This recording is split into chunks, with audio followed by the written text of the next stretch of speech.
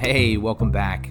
This is After the Fact. I'm your host, Rex McKenzie, and this is my podcast where I discuss popular culture, books, movies, graphic novels, video games, TV shows, and those stories and characters we fell in love with, what happens after the fact.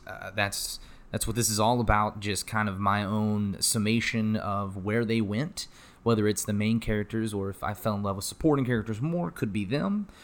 So it just depends on the story and just kind of my ramblings on that. I'm no expert, just a big fan, and I just really like talking. So I thought I would do it to a whole audience and see if anybody else has the same kind of experience with popular culture. I know that when someone writes or pins a story that you just fall for, like on an emotional, psychological level, like you don't want it to end. There's a feeling there of you lost a friend, and that's how it kind of feels like you're not ready to go from that world. I know I've had that happen many times. My imagination runs wild, and this is the culmination of that, is this podcast. So this is the second episode.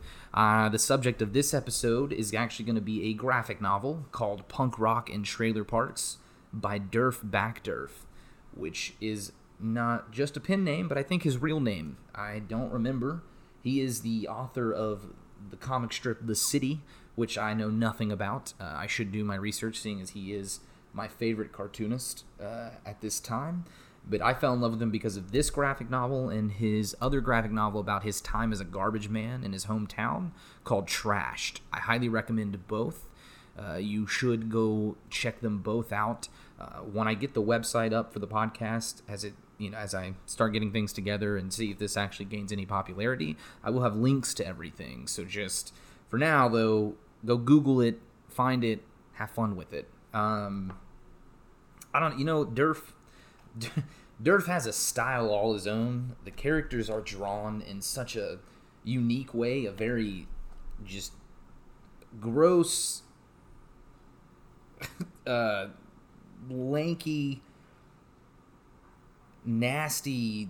I mean, it fits the subject matter, but there's something endearing about it. Just looking at him, it makes you laugh. He's very good with comedy, but he does strike emotion into it. There is realness to what he's discussing in each story that he creates, and I think the characters being drawn as uniquely as they are and as kind of hideous as they are is just, it works. You fall in love with the characters for that, as well as their personalities. Punk Rock in Trailer Parks is exactly as it reads. Just the 80s of Akron, Ohio, at the height of the recession, when the rubber capital of the world went in tanked, and the only thing really going for Akron at the time was the punk rock scene that just kind of came out of nowhere, just kind of emerged with these artists who didn't get a lot of recognition at the time because of bands like Styx and Journey. So you had the Ramones, you had the Clash, you had all of these crazy bands with personalities that I think could fill a whole room, that just didn't get a lot of recognition because of how wildly different they were from the time, the generation they were emerging, and that's, as we've seen in history, doesn't always mesh well with the existing generation, and I think that was the problem at the time. So a lot of anarchy too. I don't know. The 80s were a weird time, but Derf definitely he captures this world perfectly, and he does it with a lot of humor, with a lot of grit, and a lot of emotion. You fall in love with the Baron, Otto, who is the main character. He is a dork. He is a high school geek. He plays the trombone, and he happens to be 8 feet tall. So he is a monster. And that on its own is just, if that doesn't draw you in, the rest of the characters, the way he brings to life these bands is just amazing. I mean, you get to fall back and see and meet Stiv Bader, Klaus Nomi, the Ramones. You meet Wendy O. Williams from the Plasmatics, Joe Strummer, Ian Dury, and it's just cool how he goes in and out. He, even at the very beginning, just has a full list of a soundtrack you need to listen to while reading it. I've read it twice without it, so my third time will definitely be with the soundtrack, because he recommends that this isn't truly felt. The story isn't truly absorbed until you have that. And I don't know, I just really love it. I don't know what else to say. I'm a huge fan, and I'd love to make more fans of this. So that's why it's a subject of this episode, mainly because when you see the Baron go from being this teen who is at his senior year, it's about time to strike out on his own and find himself as a man.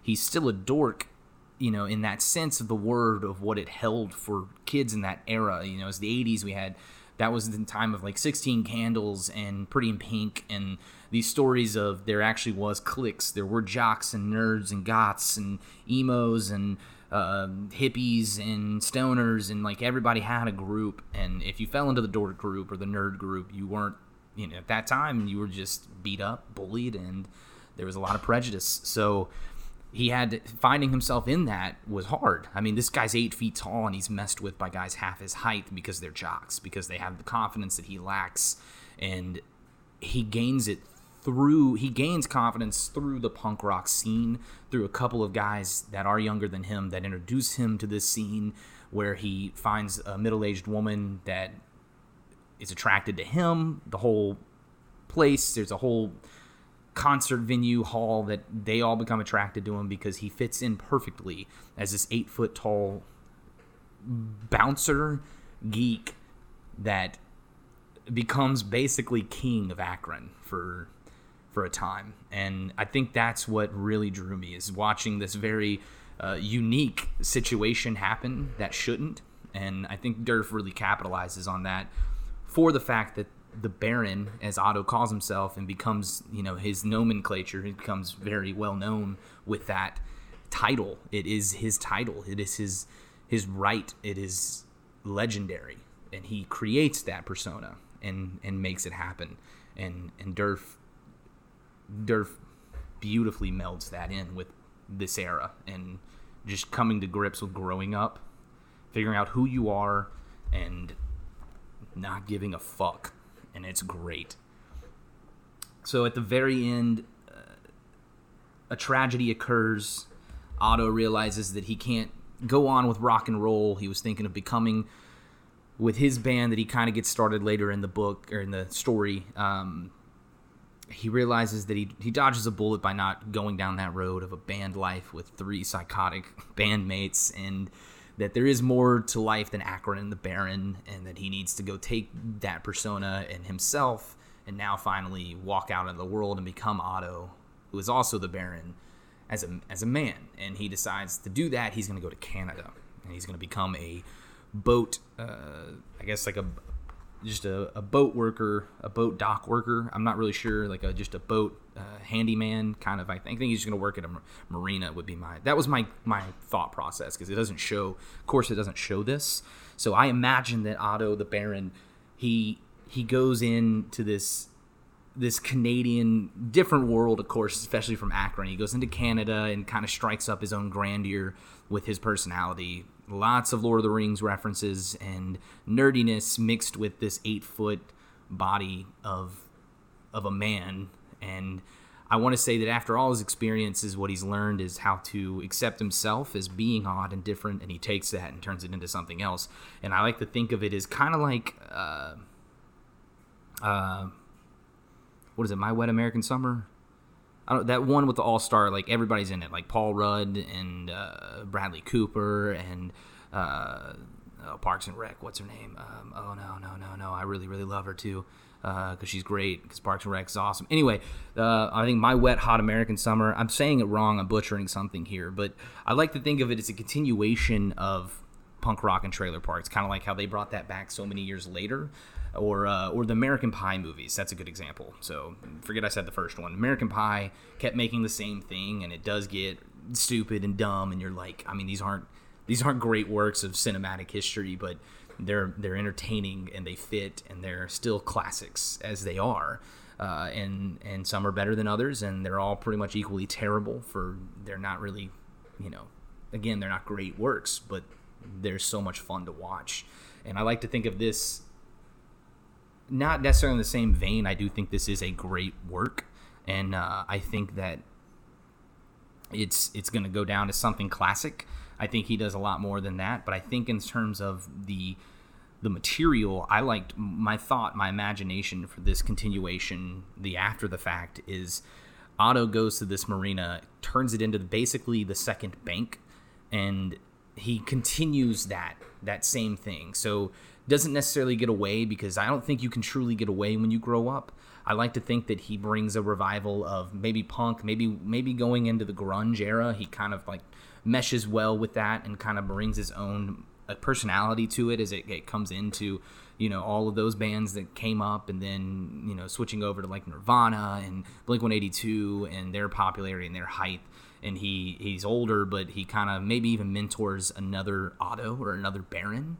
And he does it in the setting of this lake, lots of, women in bikinis, and just the same kind of like that whole sex-filled, sex-crazed, hormonal, pubescent time of anarchy, where you are in high school, you have a lot of freedom when you start getting older in high school, but you're still bound by the fact that you're not an adult yet. So it leaves a lot for you to do within a certain parameter, and I think he'll be the facilitator of that at this new place. That's where I see him, just a whole nother, like, I don't know, a whole nother scene where it's, grunge and boat docks, by Durf. And no, I don't know. And it's funny just to think of it continuing and seeing him become the middle-aged woman Ruby, who, if you read the book, you'll know who she is. That's his middle-aged concubine, and to say the least. No, she's just really cool, likes him. Otto is mature for his age, but also not. Just one of those special personalities. And he kind of becomes the bartender, and I saw him falling in, kind of knows everything about the docks, knows how to do the boats, knows how to work on them and fix them, and put them into the water and do everything that he needs to do, take care of them. He's the handyman, he's the server, he's the cook, he's like, he can just do it all, kind of owns the place, and that's where he kind of spends the last of his days mentoring a new Baron, and it's just the next era, and I see it being just continuing, because I didn't want it to end. I enjoyed it so much. I read it so fast both times, just within a couple of hours. And I'm sure I could read it less, but I got fixated on so many scenes, so many windows. I truly think Durf has something with the way that he writes and what he brings to it from his own life.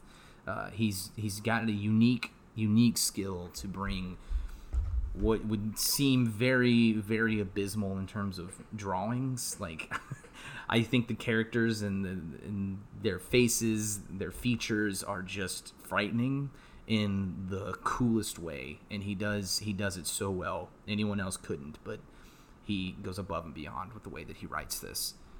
Anyway, that's where I see the Baron going. I just see him taking off and making it his own. If you think the same, you should send me some love, send me your thoughts. It is aftertfact@gmail.com, AFTERT fact@gmail.com. Just comment whatever you think. Eventually there'll be a Twitter, there'll be a Facebook. I'll have all those, and I'll say those instead of an email. But for now, all I've got is the email. Still working on this and getting it together. But I hope you enjoyed it. That's episode 2. It's about all I got. Punk Rock and Trailer Parks, Durf Back Durf is amazing. Go read that. Go read Trashed. He also recently had his other graphic novel, My Friend Dahmer, became a TV series because of how it impacted that whole character, person, entity. I don't know, Dahmer, whatever you want to call him. He's a serial killer. He's a terrible human being. But it depicted his life as kind of how messed up it was, mainly because Durf actually went to school with him. So that's another interesting tidbit.